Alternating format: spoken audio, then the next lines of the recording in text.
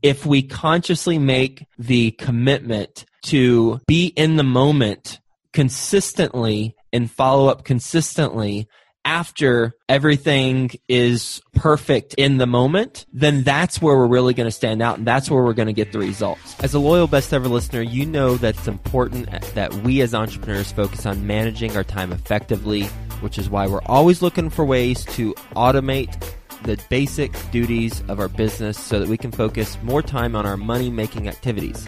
That's why I want to introduce you to Rentler.com. At Rentler, landlords and property managers can perform all their duties in one place.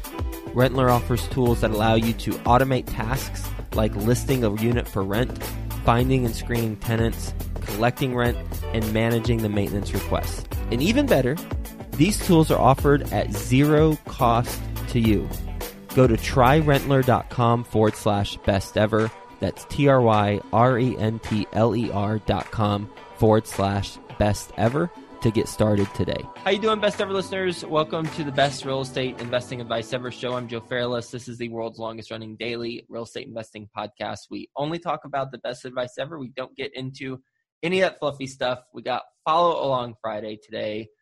Whole lot going on, and we've got a listener question that we're going to address and spend some time on because I think it will be helpful for a lot of you all. And we got Theo Hicks with us on Friday as usual. How you doing, my friend? I'm doing great, Joe. How you doing?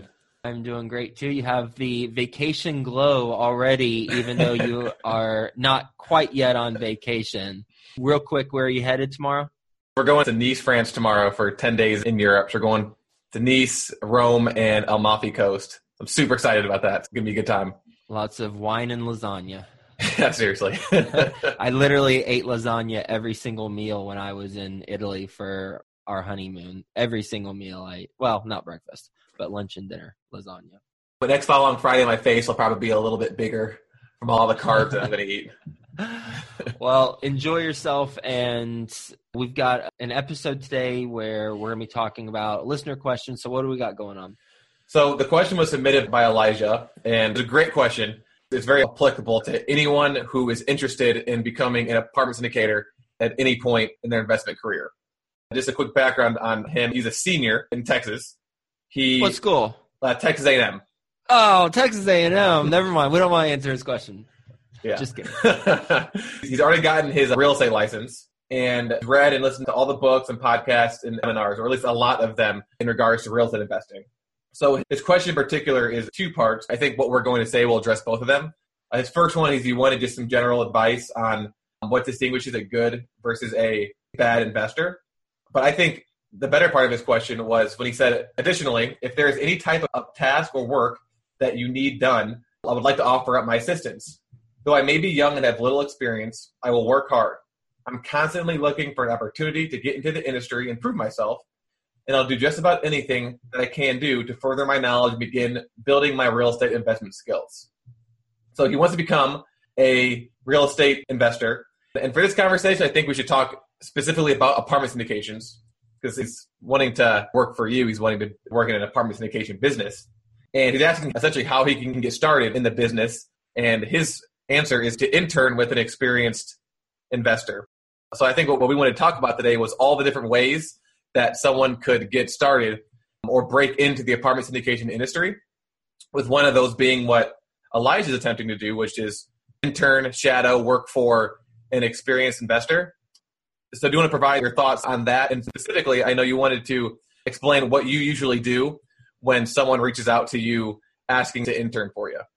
Sure. So that's a whole lot of stuff. Let's break it down for my own purposes. Okay. First question was, what's the difference between a good and bad investor? Is that correct? Okay. 3 things. 1 is focused on capital preservation. 2 is optimizing your approach on a consistent basis. And 3 is having a vision for the future. That is what successful or good investors do. And the opposite is what bad investors don't do that. So let me elaborate. 1, good investors focus on capital preservation.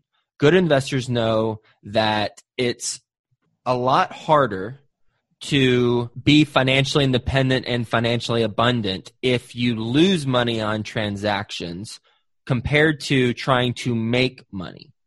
So if we focus on capital preservation first, preserving the money that we have earned, and then growing it, that's going to be a more effective approach.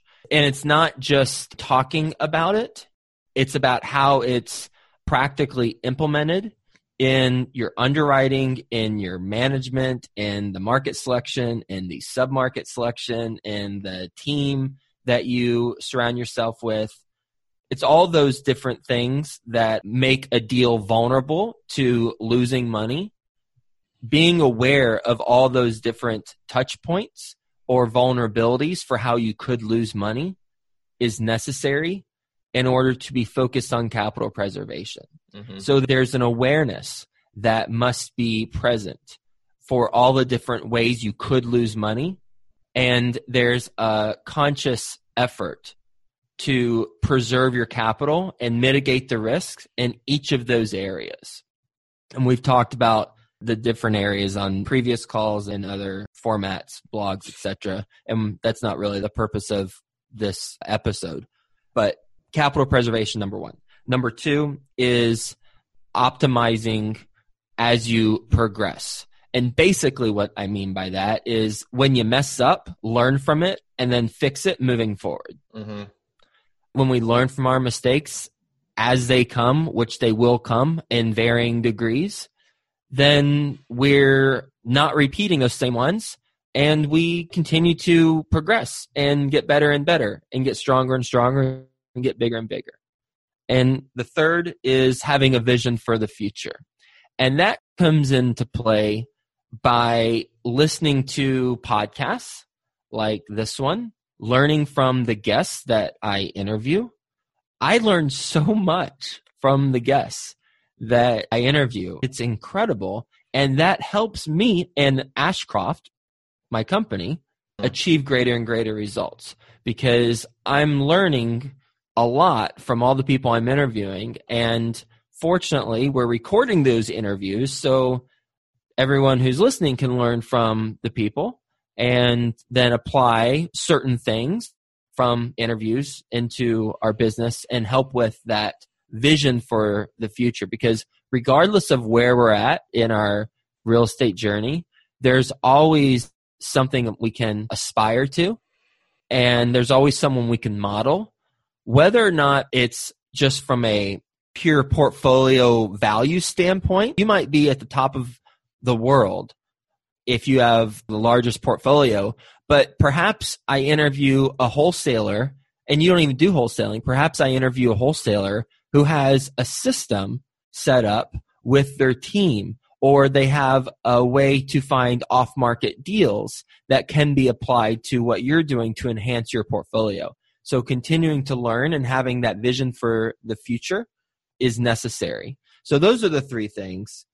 One, capital preservation being the focus. Two, optimizing. And then three, having a vision for the future. That's what good investors, and not to split hairs here, but good isn't good enough in today's world.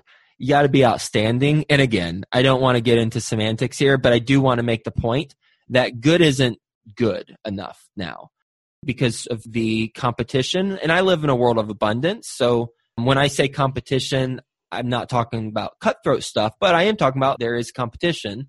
And because of competition, because of the world that we live in with constantly being inundated with different things, social media, all sorts of different things, we have to stand out. And in order to stand out, we have to be outstanding. So those are my thoughts on it. Basically, those three things, the capital preservation, basically not making the same mistake twice. Those things are what you need to do at the very least to not be a bad investor. And then kind of the theme of this podcast is we always talk about things that you can do to go above and beyond that or to be an outstanding investor. Kind of a lot of what you said too also kind of dovetails with what we're talking about next, in particular when you're talking about the vision. An example you gave of that was the podcast. So just kind of transitioning into the next part of this question, which is about how we can break into the industry. One of those is starting some sort of thought leadership platform. But before we get into that, I know you wanted to mention the 5 things you ask when someone reaches out to you to be some sort of intern or shadow you. Sure. I get that request fairly regularly. And by fairly regularly, once a week. I get a, Joe, love what you're doing. I'd love to intern for you. What can I do? And I connect them with my assistant. And my assistant, she's more than assistant. She's like operations queen.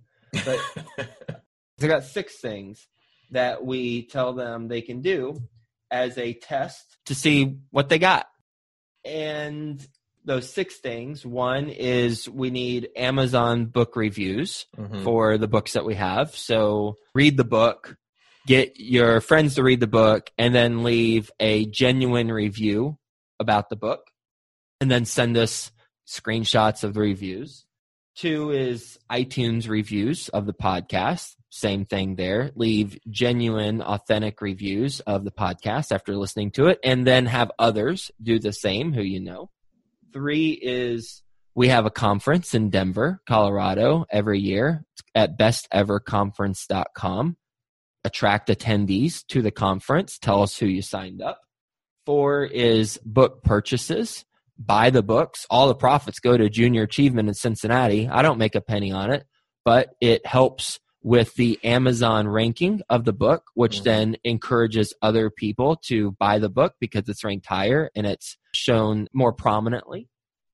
5 is advertising sponsors for the podcast. Right now, that's not necessarily a need because we're booked out with sponsors, but that is another way. If they have a sponsor, then great. Samantha will connect with that sponsor, and if they are responsible for signing up a sponsor, then that's very valuable. And then 6 is finding an off-market deal. This is a taller task. Finding an off-market deal, 150 plus units, value add in a large city built between 1980 and 2005. Much taller task right there, but that's the 6th. And 99% of the time, we don't hear back from them. We don't hear back from anyone after we say, oh, you want to intern? Great. Here's a test. Go do one of these 6 things and take massive action with it. Send us the results, and then we'll have a conversation. We do it as a filter. We have a higher threshold, and we don't hear anything back 99% of the time.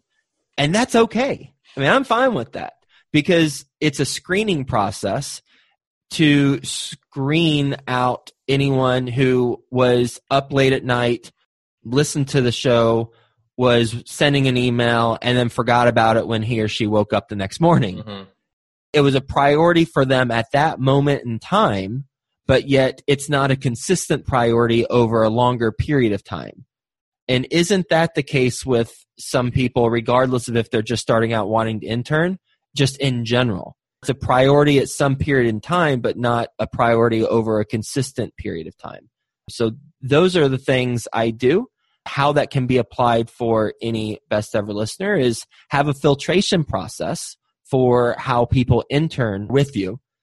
And that will screen out a lot of individuals, and that will help you be more efficient and effective with your time because you're now only working with those individuals who have put forth consistent effort to generate business results for you, and they've already proven their value. Therefore, it's likely, although not guaranteed, that they will continue to prove that they are valuable to the business once they join.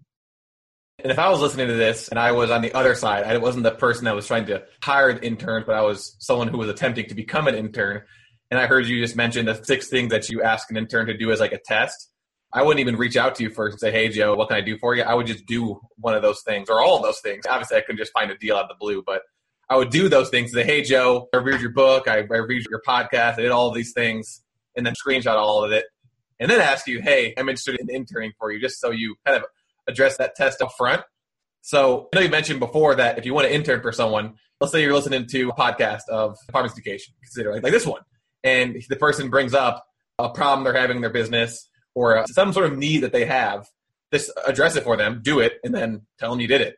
You don't really have to ask for anything because from your perspective, if someone does that for you, you're like, wow, this person's probably legit. And so if something happens to come up, you'll remember that person over someone who kind of just sent you an email asking what help you need. You are special, not like most people, but fortunately, the best ever listeners are also not like most people. Otherwise, they wouldn't be listening to a daily podcast. But people outside of our audience, it's just not as typical because you did that. That's how you and I got connected. Yeah. You actually did some projects for me, crazy spreadsheets, and I was blown away. I was like, I don't know what this is, but it's a lot of spreadsheet stuff. So that looks pretty legit. It looks like he knows what he's doing. And that's how you and I got introduced. Exactly. And that's what you were asking for, essentially an intern. And then I think you specifically asked for help with your podcast. And I was like, all right. So I did a bunch of research to figure out how people grow their podcasts. And then I was like, we should just do this and I'll do all of it for you. Mm-hmm. And the spreadsheet you're talking about, I remember I was like, I know what I'm going to do. I'm going to log all of his reviews he's ever gotten. So like right now there's like almost 600 reviews. I think at the time there's maybe closer to like 300. So I wrote them all down and I categorized all of them based off of what people liked about the podcast. And I figured out how we could use that to get more of an audience. And that was a spreadsheet. And you were like, this is exactly what I was looking for, but I really appreciate the effort. It worked. It worked. Yeah. And, you know, whenever I was in advertising, my previous career, I would speak to individuals who wanted to get into the advertising agency world. They were college seniors, and they asked me the same question: how do I get a job at an advertising agency? And it's the same answer. I said, well, you're in college, you have access to your friends, and your age, your demographic is very attractive to brands. They want to reach college students because then they'll have a lifetime customer. Mm-hmm. So how about you research the clients that the advertising agencies have and then do a focus group with your friends about those brands? So for example, if advertising A, we'll just call it advertising A, had a client that was Doritos, well, wouldn't advertising A benefit by having a focus group with college students about Doritos that they can then share with the Doritos point person? Yeah, of course. It's cool. Might not lead to anything, but it's still pretty cool. So if the college student simply spends a Friday or Tuesday, has some friends at their dorm or apartment, eating Doritos and just talking about Doritos, and then proactively sends that to the advertising agency A person or HR department, they're going to be blown away. Proactively doing stuff, adding value, and then starting the conversation. Same thing with real estate. Yeah, this definitely applies universally. And again, you never know when the person you're reaching out to is going to need to hire a new employee. It could be a year from now, or it could be at that exact moment, and you just happen to be there at the right time, and they offer you a job. I had no idea that I'd be doing what I'm doing now with you when I first went to your meetup group, and I barely even knew who you were at all. And you just happened to be asking for someone that time. So you never really know where these things are going to lead. Then on the other note, if you're also going to do this approach, don't expect the first person you reach out to hire you. It's possible for sure, but I would say what's more likely is there's going to be a process until you find someone that wants to hire you, but also that you want to intern for, and that they're doing what you actually want to do, of course.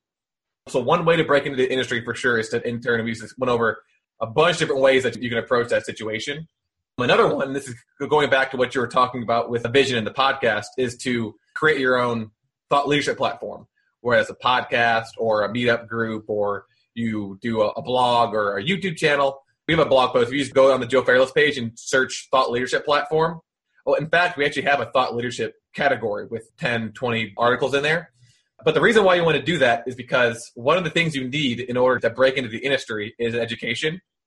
And if you create your thought leadership platform, as Joe mentioned, you can basically create your own educational program by interviewing all the experts in the industry that you want to be a part of. So if you want to become an apartment syndicator, then you can start an apartment syndication podcast, and you don't have to know anything yourself. It'd be helpful if you did, but you don't have to know anything yourself. You can just bring people on and interview them once a week, and do that for 6 months to a year, and just imagine how much knowledge you would have about apartments but also imagine the relationships that you've made with the people you've interviewed. And then also the people that are listening to your podcast as well. It's proven. It works. Just a matter of doing it consistently over time. We were talking about this a little bit yesterday, and you called this your own MBA by creating your thought leadership platform, and do that for a year. And again, just imagine how much knowledge you would gain. And again, you don't know where these relationships are going to lead. You could find someone who's willing to partner with you that has access to raising money, but you don't have the experience. You could find someone that has the experience to partner with. You could find different team members. You could potentially find it in investors. Just the benefits of a thought leadership platform are really endless. Tim Ferriss talks about his real world MBA. He was going to go some Ivy League school, spend 6 figures on that, but then he decided to take that money and invest it in startups. If he lost it, he lost it. It was going to be a real world education. I don't think he ended up losing. I think he ended up doing really well. And he learned real world style. Same thing here, except he was doing it more in private, and this is more in public. So in addition to learning, you'll also be creating relationships with the audience, and that is going to be incredibly valuable. And I would imagine after listening to this podcast, if you're a loyal Best Ever listener, you already know the value of a thought leadership platform because we talked about it many times before. So we won't go into it too much more. But the URL is besteverblog.com. And when you go there, then you can check out the thought leadership category. Exactly. On a similar note to the thought leadership platform, you can proactively create relationships with people in your market through a meetup group or just through reaching out to brokers or property management companies or mortgage lenders in your area and meeting with them. I know you interviewed, his name was T, the real estate broker, and he had really, really, really good strategies for how to build a relationship with a broker when you've never done a deal before. And it involved things like you could pay them, but if you don't have money. My favorite one that I like the most is that you reach out to them and or you find a list of the properties that they've recently sold. You actually go look at these properties, and then you write down what you like about it, what you don't like about it, with the purpose of sending an email or calling the broker and telling them what you liked about the property, what you didn't like about the property, so that they know what type of deal you're looking for. But also at the same time, it's showing that you're the real deal because you're actually getting out there and doing something. And as Joe mentioned, 99% of the time, people don't really do anything. I'm sure that applies to brokers too. 99% of the people that reach out to them, they have the meeting and they're super jacked up in that moment of doing a deal. They never hear from them again. So not only are they hearing from you again, but you're showing them that you're actually doing something. So kind of take that same idea and apply that to a property management company, to a mortgage lender, and start building our relationships that way. That is really what sets good investors apart. I'm going to add a point to Elijah's question. When we're at a conference and everyone's pumped up and everyone's in the moment and everyone's connecting and everyone's going to be best friends for life, and it's great. It's wonderful. But then fast forward 1 week, how many people don't follow up? How many people don't continue that momentum? I did gratitude training in December of last year, and I spoke about, it was kind of a wacky experience. I forget what episode it was, but I thought it was a cult going into it and coming out of it. It may or may not be, I'm not sure, but I got some lifelong lessons from it. So perhaps it was worth the time. But what I want to mention about that experience is that I connected with a couple people, and one of them, we've stayed in contact. Another one, she was a single mom in Charlotte, North Carolina, worked for the government, I'm guessing made $35,000 or so a year. She was looking to buy a house for the first time, and we connected really well. We had lunch one of the days because I told her I was in real estate, and she was wanting to buy a typical house, white picket fence, that sort of thing.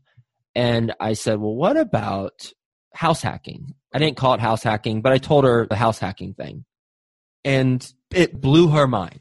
She was like, really? I said, yeah. Why don't you not pay a mortgage?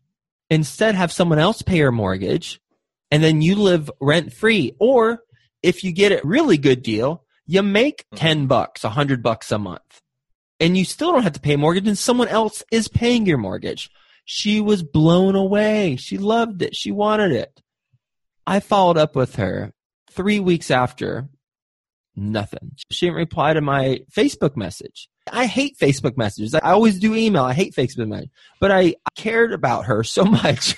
I followed up with her, and she just faded to black.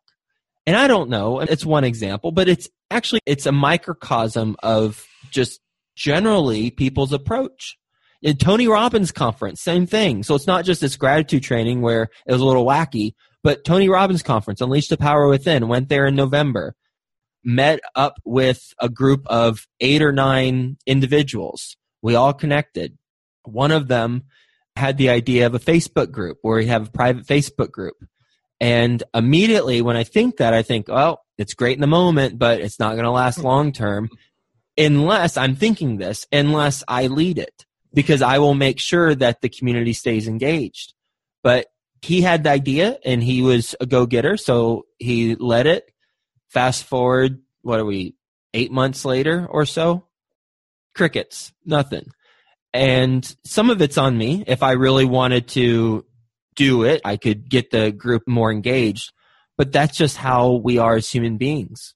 And the point of all of this is that if we consciously make the commitment to be in the moment consistently and follow up consistently and do things consistently after everything is perfect in the moment, then that's where we're really going to stand out, and that's where we're going to get the results. Because in those moments at those conferences, I'm even kill because I know exactly what's going to happen to 90% of the connections. Nothing's going to take place afterwards because people just don't follow up. But when we do, then we can stand out, and then we can truly become outstanding. I'm in total agreement. I see the same thing. I also am a victim of this as well. But I know if I didn't have systems in place, I would forget everything. And so I always have a piece of paper next to me with everything I need to do for that week. And whenever someone tells me, hey, Theo, even something as simple as call Verizon Wireless to change our phone to international, I would completely forget. And so I walk into my office, I write it down, I circle it. Circles means like it's a high priority. And I make sure that at the end of the week, I have X's through everything. You're very good about that. Working with you for as long as we work together, you are very good at that. And again, it doesn't take that long. The piece of paper is, if you're watching right now, it's just big. It's got a bunch of stuff on it. And you need to figure out why you're not following up, and then figure out what system you can put in place to make sure that you are forcing yourself to follow up. And it takes time, and then you build momentum on it, and then eventually it should become second nature. But again, it's just so important because you just don't know where just a simple follow-up can lead to. Here's my piece of paper if you're watching it. I have highlights, and you got I have the list, too. and I highlight it through. I've got a pen now that has a highlighter and a pen, so it's fun to highlight once it's done. Actually, I might do the highlighter instead just because it's a lot brighter. And it's cool. Yeah. More of an accomplishment. So those 3 things that we mentioned, the interning, the thought leadership platform, and then just kind of forming relationships and then following up, those are kind of the 3 main ways to break into the industry. Let's list off a couple of others that you can do. As Joe already mentioned, you can find them a deal. You can find the Apartment Syndicator a deal and bring it to them and get some sort of finder's fee or get a chunk of the GP, or just ask them, hey, here's this deal. Do you mind if I literally shadow you through this entire process? And I'll just give you the deal and not take anything. Depending on what you want to do and what your outcome is. I would probably be more in that latter camp just because I would want to, assuming I didn't know anything about apartment syndications, that's what I would do because I want to learn what's going on. Another good way to learn about it is to passively invest in a deal. Now, again, you need money for this, and you're not going to be able to control it, but just going through the process of the new investment call and then getting all the different updates that are provided by the syndicator after the deal's closed, you'll learn a lot more than you would otherwise by actually being involved in an actual deal and kind of seeing what the week-to-week, month-to-month operations are like. And then finally, the other thing I can think of, and Joe, correct me if this is something that you're not allowed to do, raise money for a syndicator. So if you don't have any experience, but you have access to private capital, you got a network of high net worth individuals, your family, you got family money, whatever it happens to be, and tell them that you're interested in becoming an apartment syndicator and that if you find something that meets their investment goals, would they be interested? And then reach out to a syndicator again, correct me if you're allowed to do this or not, and offer to raise money for their deals. Episode 1054, getting paid to raise capital without being a broker. Yeah. I interview Amy Wan. She is a securities attorney, and we talk about how to do that legally. Episode 1000, we meaning she, talks about how to do that legally. Episode 1054, getting paid to raise capital without being a broker. Great. So it is possible, and listen to that episode to learn exactly how to do that legally. And then get creative, I guess is the last one. Figure out what you're good at, and then figure out how you could apply that to breaking into the industry. We've all got unique talents and completely different backgrounds. And so what we brought in today are kind of general ways to enter. But if you have another way based off of your background or your experience or wherever you are financially at the moment, do that and tell us about it so we can add it to our list. We have an article, 6 Ways to Break into a Multifamily Syndication. If you just search that, you'll find it. Yep. Do you have anything else that you want to add to this topic, or do you want to move on to? I'm good, my friend. All right. On some updates, besides personally me being super jacked up to go to Europe for the next 10 days. From a business perspective, as everyone knows, I've got my 3 fourplexes, and we're finally fully occupied. We just signed the last lease yesterday, so we've got 12 units from there, and then also for our single-family house, they're moving in a week or two, actually. I'm not sure exactly when. Their lease technically started in April. So I was going to say, they've been paying you for a while, because we talked about that a while ago. Yeah, they've been paying us since April, but they're actually moving in June. Okay. So I'm very happy that we're stabilized at our fourplexes, and we're still in the process of raising the rents on one of the buildings. We've done it on 2 so far. We raised the rents for the 2 beds from $750 to $825, and for the 1 beds, $580/$600 to, I think, between $650 and $685, depending on the unit. And then for the second building, 2 people left and said no. So those are the ones that we had to fill, and then we're working on the 3rd building right now. Any idea what your income level was across all 12 when you took over and what it is today? It was about, I would say, subtracting the major one-time maintenance expenses, which I would consider those CapEx, so I'd take those out. Each property was probably cash flowing between $500 and $750 per month. And now it's about each unit? Each fourplex. So each fourplex. I guess that would be, I don't know, like $200 to $250 around there per unit per month. And now we're probably closer to $1,000. That also includes the other income from the laundry. But we're closer to $1,000 now per month after I pay the mortgage, after I pay for the utilities, and then I save up some money for ongoing repairs. So from $750 to $1,000 about per fourplex. Did I hear you right? Yeah. So about $250 per fourplex increased cash flow. So whatever that would be per unit, a little under around $65 per unit in rental increase, just because the 1-bedroom rents we increased a lot more than we increased the 2 bedrooms, just because the 2 bedrooms were already close enough to market rents, and it's amazing. It also accounts for the management too, as well. So I'm accounting for the management before too, because we didn't have management before, so that $500 to $750 is including the management fee as well. Awesome. Yeah, so those are my updates on those properties, and if anything else happens, I'll definitely bring it up. What about you, Joe? Closing on a deal today, a 300-plus unit apartment community in Dallas, and excited about that. We'll be sending out an email to all of my investors in that deal once we officially close. So that's the big thing for today. Other than that, we are diligently focused on the performance of our portfolio, and that's a primary focus. And then secondarily, we're looking for new opportunities, challenging to find them, but we're looking at a whole bunch, and we'll see what happens. It's fantastic. All right, just to wrap up the episode, make sure you guys check out the Best Ever Community and join the Best Ever Community on Facebook. Please go to bestevercommunity.com. It will direct you to that page. Each week we post a question, and we've been getting a lot of great responses, a lot of great engagement lately, some good back and forth debates on the comment section below the questions, and it's very interesting to read and hear different investors' perspectives on the question. I think this week we'll have a lot of different answers as well based on this question, which is, what metrics do you use to qualify an investment? And so these are things like, do you use a specific cash-on-cash return factor? Is it a specific IRR number you're looking for? Do you just use a 1% rule and buy based off of that? Is it a cash flow per door? Are you looking for a certain percentage in appreciation or anything else? So go on there and tell us what you look for when you're analyzing the returns. And then also make sure you put what you're actually investing in as well, because it's going to be different for fix and flips versus apartment syndications.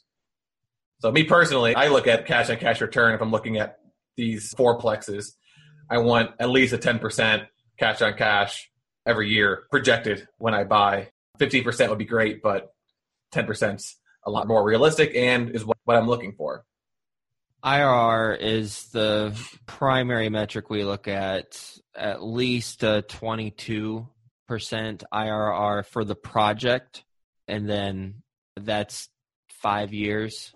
We might be looking at longer term projects, 7 to 10 years in the future, and that IRR would go down because you return the money to them not as fast since it's over a long period of time, but then the annualized cash flow will be more important during the hold period.